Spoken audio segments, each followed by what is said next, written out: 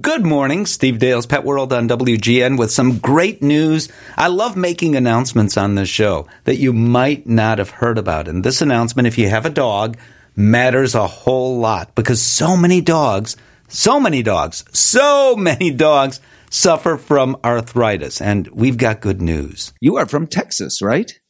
Why, yes, I am.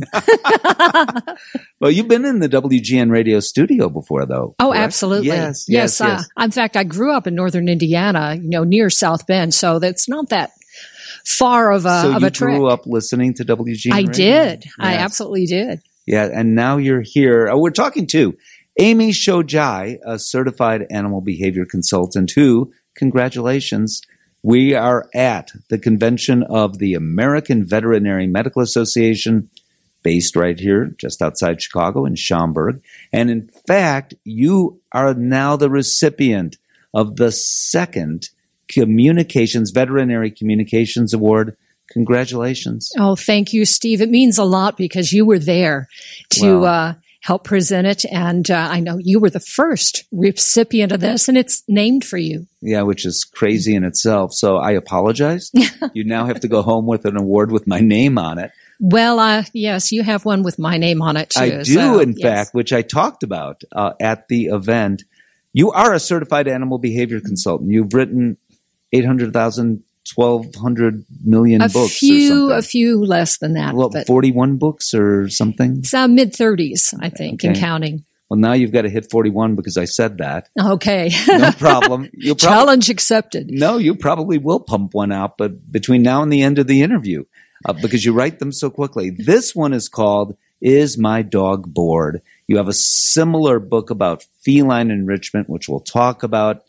Is my dog bored? How do you know if your dog is bored? Well, a lot of dogs, they don't have a job to do these days, and many of them were purpose-bred for specific jobs, whether that was herding or hunting or guarding the family's children or chickens or whatever it might be. And if they don't have a job to do, a lot of dogs, especially when they're younger, they're going to find something to keep themselves occupied. And so, you have a border collie in an apartment, he's going to be unloading your sock drawer and herding it and herding the children and, basically driving you crazy. So you need to find things for dogs to do that are dog specific. And we need to think beyond, just activities and toys and games like that, because think about how a dog acts and reacts in their world. So it doesn't have to be just, hiding food, which is a good way to enrich their environment, put their nose to work.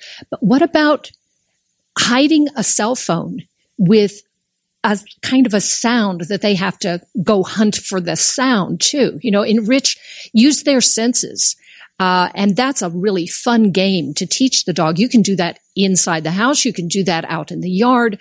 A lot of people that, train, when we had our German Shepherd as a puppy, I was training for tracking. And so we would do streams, we would do little kibbles through the grass, and he had to find, by sniffing, the kibble all around the backyard. And it was great fun for him. He was so excited. And you can see their brains turn on and the excitement in them when they aren't just, sitting. Now, it's fun to have them sit beside you on the sofa and watch TV, but they need to work their bodies and their brains. Well, and we know that by working their brains, in fact, that is, first of all, as tiring as working their bodies. I mean, think about it. When you took a big test afterwards, you were tired after taking that big test. Why would that be? Because thinking is actually tiring, but it's also beneficial. And we know that dogs that continue to learn through life are less likely to have cognitive dysfunction issues as they age,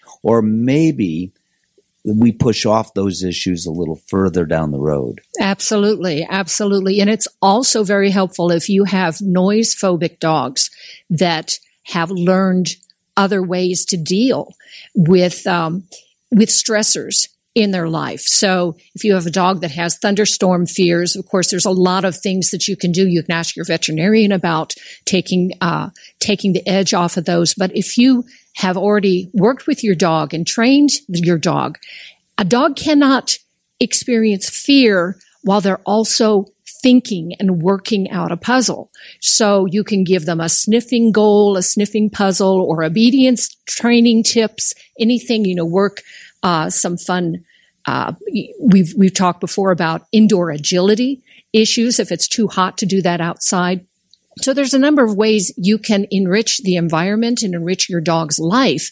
And that's a bonding experience between the two of you also, because your dog is going to come to you and ask for some of these fun things. He or she is going to tell you what they like. Absolutely true. We also know that enrichment can be fun for the entire family. So here's what I mean. Let me back up one step. Here's what we did not do. And then we'll talk about how enrichment can be fun for the entire family. We didn't define exactly what enrichment is. What is it?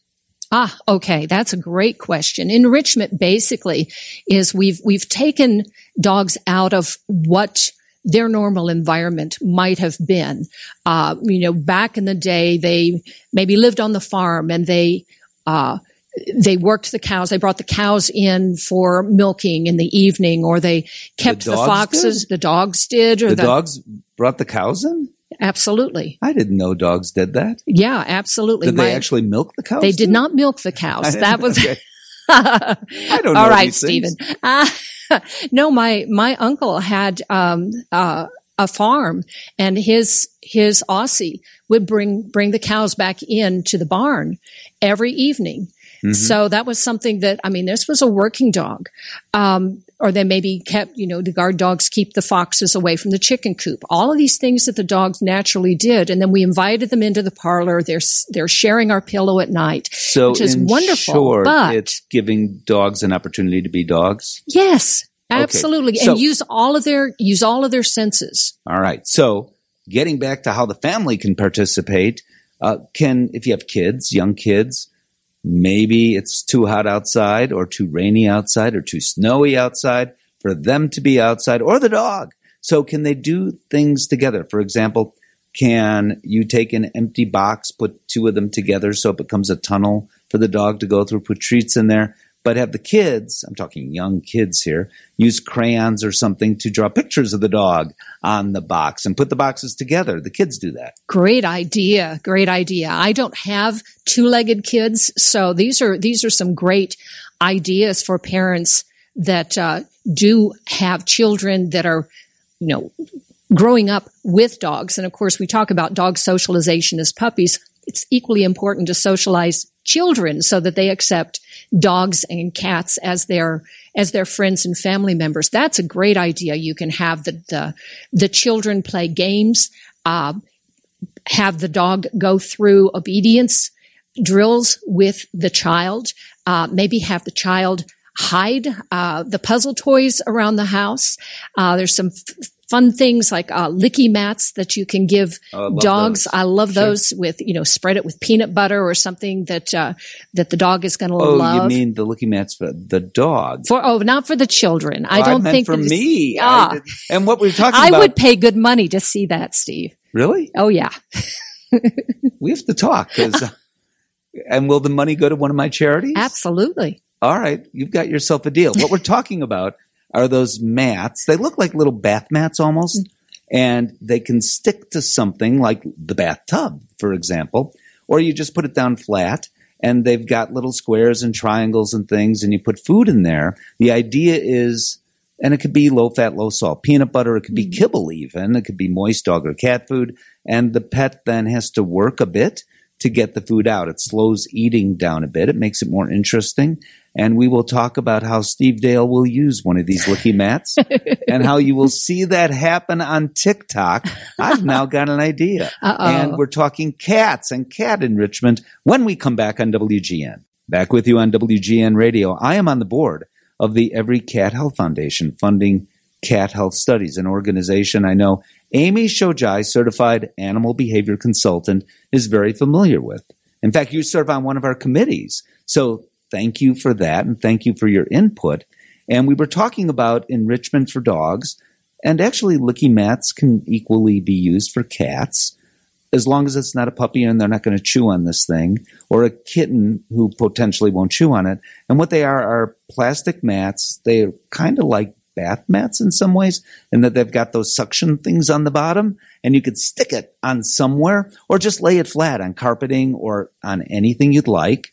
And what it does, because they have little triangles and circles and squares, and you put the food, moist dog, moist cat food, or treats on this thing, it slows down feeding. Well, it also, licking is a natural way to reduce stress. So if you have a stressed out dog or a stressed out kitty cat, that's something that can, just the process, you see the cats that are overstressed and they start licking themselves and maybe self-barbering, and then you need to, consult with your veterinarian about what to do there. But if you have a stressed out cat, a licking mat may be something that is a reward, and it's also self-soothing. Yes, so absolutely true. And that's why veterinarians often use them in veterinary absolutely clinics in the clinic. Sure. Yeah. So it's a great tool. It's fairly new. You can go to Amazon, and they're inexpensive, and there are many, many choices out there.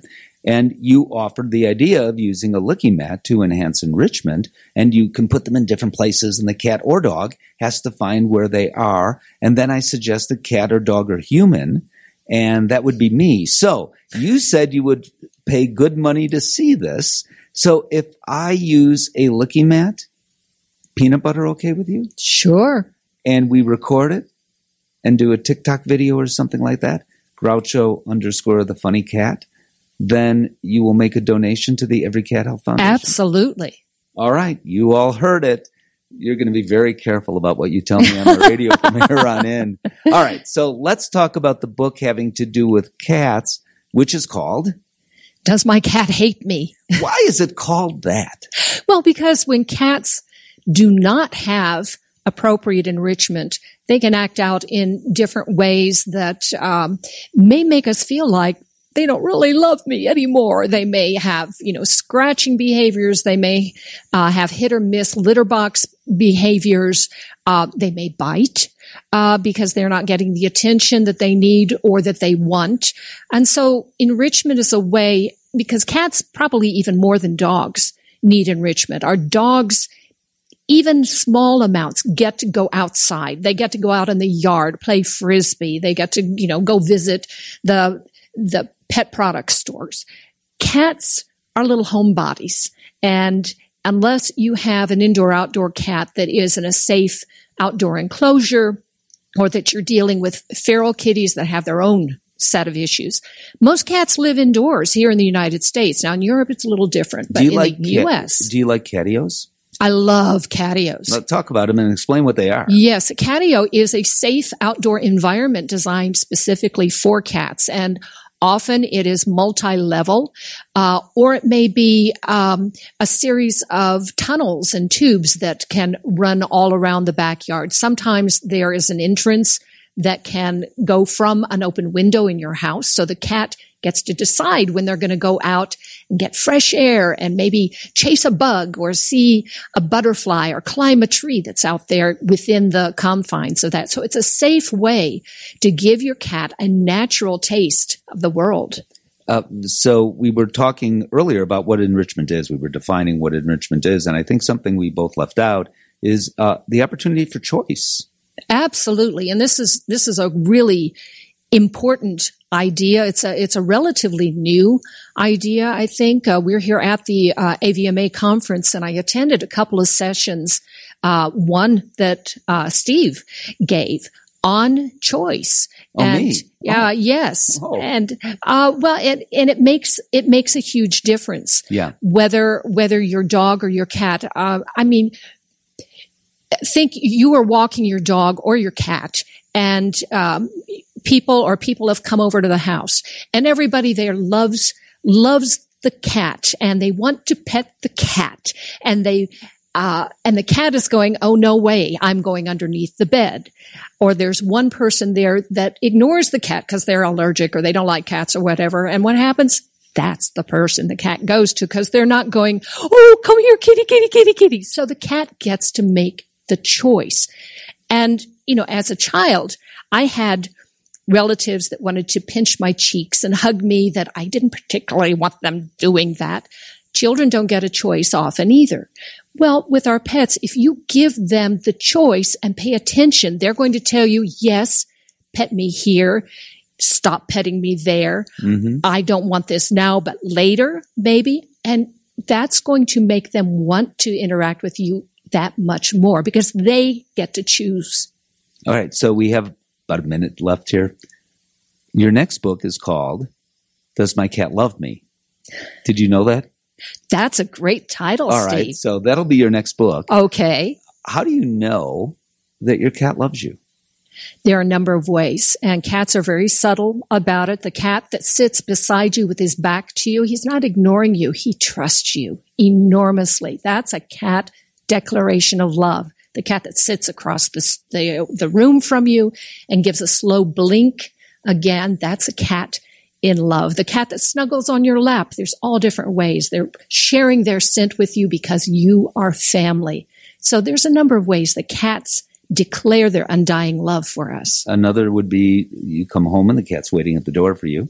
And another might be that your cat just simply sleeps with you. But that is a sign of, well, you're warm. That's one reason why. And it's been suggested that the cat is attracted to the heartbeats that we have. But I would argue it also means your cat loves you. And I would agree. Yeah. I would absolutely agree. Okay. Well, it's great to see you again. It is so good to see you again. You're great on the radio and you write. In fact, I think there's a new book coming out just now in the time that you've been on. That's right. Yes, by osmosis. We came up with a title. Yes, and I'll credit you. Yeah, thank you. But the book that you really wrote is called Does My Cat Hate Me? All right. Amy Shojai, Shojai. If you're looking for Amy's books, congratulations again on what is a prestigious award.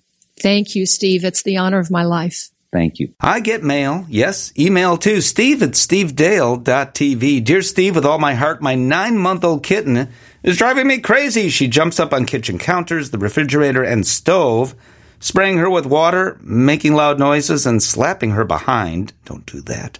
Doesn't matter. I'm a senior citizen. I'm frustrated. Can you help? Yes, I can help. All cats, including kittens, most especially kittens, need vertical spaces to go. So in every room, and it sounds like the kitchen is the biggest issue here, provide some vertical space. Think outside the box, so to speak. Think of somewhere, a window ledge, somewhere where you say, and maybe it's a counter. Maybe you compromise and say, oh, the refrigerator, that's okay, but maybe not a counter. Never the stove. That's dangerous. But find a way that you can have a vertical space, be fun, provide food there, and your cat will go there instead of the places you don't want your kitten to go. Steve@stevedale.tv for your email. She is a friend, most importantly, Dr. Tammy Grubb, president of the International Veterinary Academy of Pain Management. That is so cool. Congratulations to you, because I know that recognizing and then doing something about pain for our dogs and cats has been a passion of yours for a long time. Yeah, it really has been. And thank you for the congratulations. This is my ultimate honor to be elected to lead this group. I voted for you. Why, thank you. I'm in Chicago. I could vote for anybody for anything. I'm not sure I'm as flattered as I was a minute ago. But no, it really is an honor. And there's so much to our group. The fact that we're international is very important because pain management for our pets is really worldwide, that we are focusing on pain in animals, all animals, and how to recognize it and treat it and teach students. And just, it really is everybody's problem. So we're bringing in specialists and frontline practitioners and researchers and really trying to make a big push into a better quality of life for our patients. So when this first all began, there wasn't much of a focus some number of years ago. For example, how new is this organization? It's been, we're roughly 20 years now. But you're right. It's been a slow progress for a while. And it's just because of that, not because we didn't have the passion. We have had amazing people as leaders in IVAPM. I've got some broad shoulders to stand on. But you're right. The general population, the pet owners mostly, weren't recognizing pain in their pets. So they're not bringing them to the vet. And if we don't see the pet, we can't treat the pet. So why do we need pain management? But suddenly we really are taking off as owners are being more educated and seeing pain, and veterinarians now are developing a passion for treating something that we are getting more and more products to treat. So we are kind of on a real upslope, and I'm very excited. Two things that I want to talk to you about. One is something you taught me, that there's all this research now, because I've seen you speak several times. There's all this research now in people that pain and depression, chronic pain and depression, are linked. And mental well-being is linked to pain. If it's true for us, one might assume, for sure for dogs, it must be true, and probably for cats as well. Can you talk about that? Absolutely, and you're 100% right. Well, I only know that because of you. And you still invited me to be with you on the show, you crazy man. So much research in human medicine, and there's proof after proof after proof that people with chronic pain very often develop some kind of anxiety disorder or fear, and vice versa. If they have an anxiety or fear disorder, they're very likely to develop chronic pain. Really? And it can go either way. Tons of evidence. And you're absolutely right. It's a little bit harder for us to recognize in our animals. Pain's harder, but the anxiety is even harder. But yes, we know there's just the pain pathway across mammalian species is completely well preserved, meaning it's almost the same. So the pain is there. And then that anxiety and stress and fear pathway in the brain is also well preserved. So of course there would be a correlation. We do have a little research on that. So, for instance, Dr. Duncan LaSalle showed that cats with higher pain scores from arthritis were more likely to have a bad temperament and not want to be picked up and be less sociable. We also have a study in dogs that showed the dogs that had noise phobia, so a fear, were more likely to also have osteoarthritis pain. So that went together. So we do have some research. Is that Dr. Gruen? I think it was, but I'm not sure. But I'm just curious myself. But one more is that when cats miss the litter box, very often, it's not always, there's many reasons why that can occur. But one reason is pain. Right. And some of what you describe are reasons for the human-animal bond fracturing, yes. including missing the litter box for cats, and then that animal's relinquished. So pain over here, all the way, I'm holding my hand way out there. I'm holding another hand way in the other direction. These two things don't seem connected. A cat missing the box, given up by the owner because of that. But it's really, if we had recognized pain early on, then the cat wouldn't be missing the box. You're right. It is so sad because you and I know that behavior is one of the main reasons that animals are relinquished to a shelter or even euthanized. And pain is a big part of behavior change. It's not the only one, but certainly it's a huge part. And so those cats that miss the litter box, often are just too painful to get into the litter box, go over the big side. Or once they're in, they kind of lean against the litter box to support themselves. So they're in, but the urine's out. Or cats that just hide under the bed because they're painful and owners say, the cat and I just don't get along anymore. Or dogs that don't want to go on walks or get snappy because they hurt. These are all behavior changes that we could solve if we had pain management, recognition, and then pain management treatment. Yeah, I was talking to Dr. Marty Becker in one of these interviews about some things that we're working on regarding dog bites and dog bite prevention and pain. Pain, actually, I brought up. Because that is one reason why dogs do bite. We know that's the case. A classic real-life example. I was called by some number of years ago, Animal Care and Control in Chicago. The person who called me was absolutely desperate. She said, and it was a golden retriever who had been in the family for many years. And it bit, I don't know, an 8, 9, 10-year-old child, somewhere in there. And on the hand, who pet the dog as they were walking upstairs. I remember that for some reason. And this dog had never acted this way before.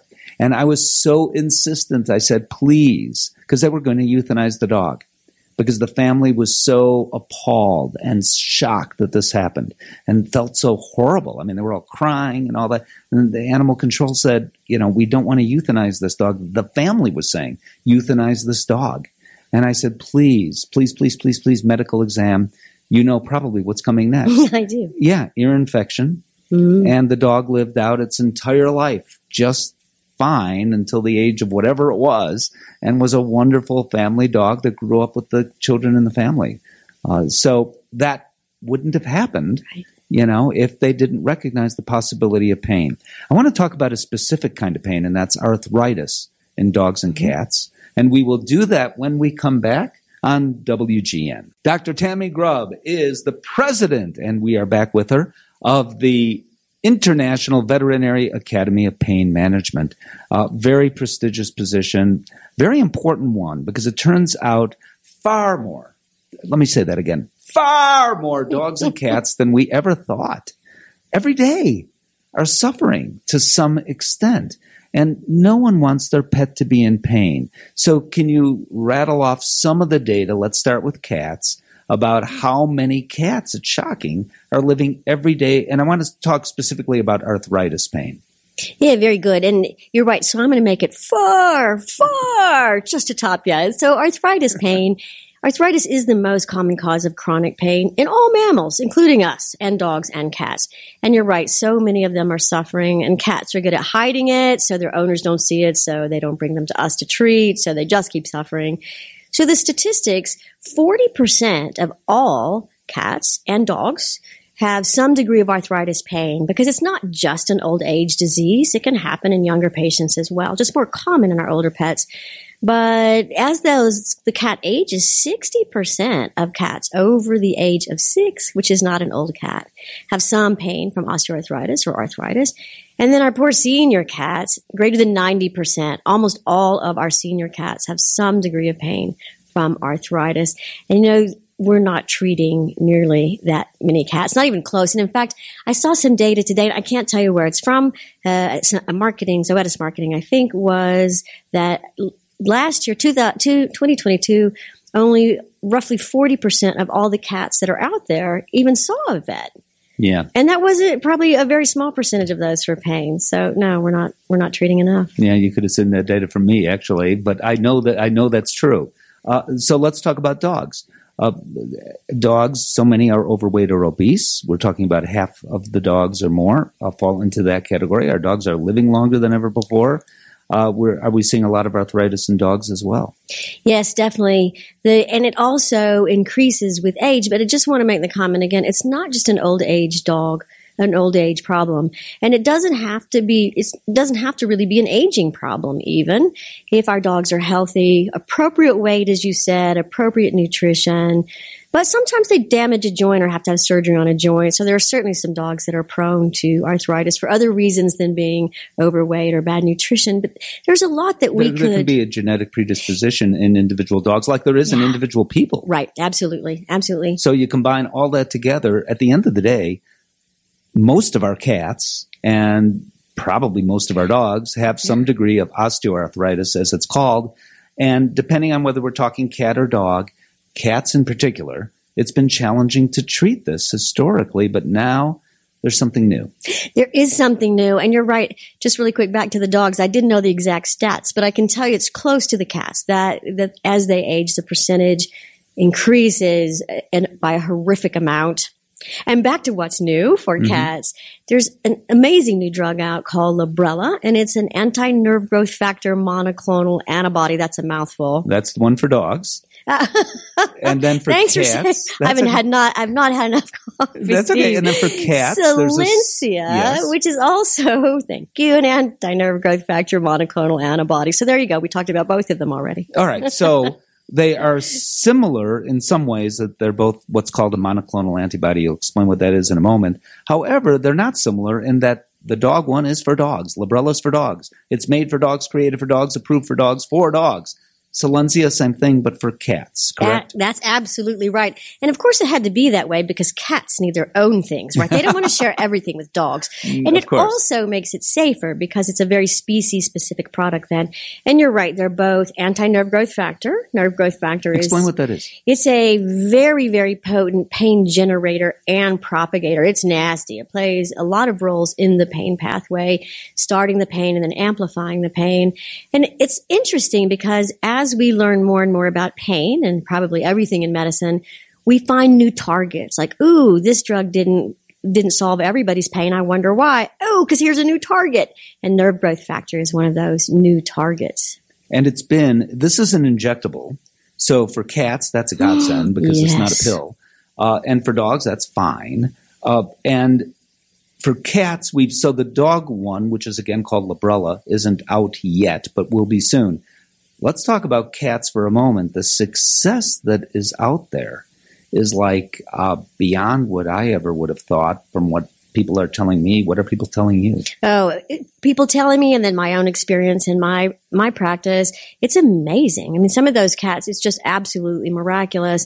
And even in the cats where maybe you don't see them jumping up to 8 feet ledges anymore, what we see is change in quality of life. And so, yes, mobility is a big part of it. But what I hear from owners a lot is, he's sitting in my lap and purring again. He hasn't done that in years. Or, he's just with the family. So that quality of life, and yes, I mean, it's absolutely amazing. Yeah. And here's a really interesting thing that, because I talk about this as you do, at veterinary meetings, et cetera. And I was talking at a cat show, believe it or not. And I said, this is an injection. It's a monthly injection. You should be taking your cat to the veterinarian every month for this injection.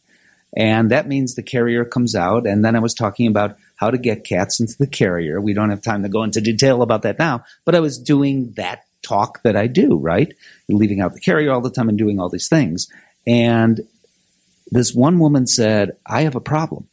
I said, yeah. And I was expecting her to say, when the carrier comes out, my cat dives under the sofa, which I hear all the time. She said, when I take the carrier out now, I can't open it up fast enough. And the cat runs in. She said, my cat was never like this. In fact, I had to chase the cat around the house to get the cat screaming into the carrier. I don't have to do that anymore. A carrier is an empty box, essentially, right?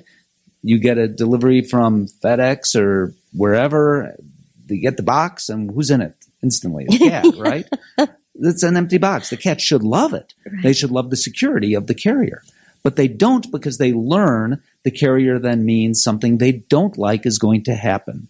But this cat anyway, and I've talked to other people since, many, their cats have made the reverse, they've put the points together, the dots together in a reverse way. They apparently understand I'm going to feel better now because of this, which I think is just astounding. Have you heard the same? Oh, I see it in my practice too. It's amazing. And first of all, thank you for teaching owners about the carrier. That has been our excuse for everything about cats for so long. Like, get over the problem and fix it, because it's not just about pain. It's about everything medical. So thank you for doing that. And the owners just need to learn. They didn't. How would you know? And I love your comparison. It's a box they should get in. So thank you for all of that. It's a problem we need to solve. And I agree. It's amazing. Cats, as they're coming in for their monthly injections, first of all, owners bring them in at a much higher percentage than anybody ever thought they would. Once they see the response, they're bringing their cats back in. Not all of them. We're not perfect, but a very high percent, over 70% is the market number. And we are seeing the same thing. The cats, either it's habituation, or I'm with you, I think it's pain relief. It's like, okay, last time I got in that, it didn't hurt, and so off we go.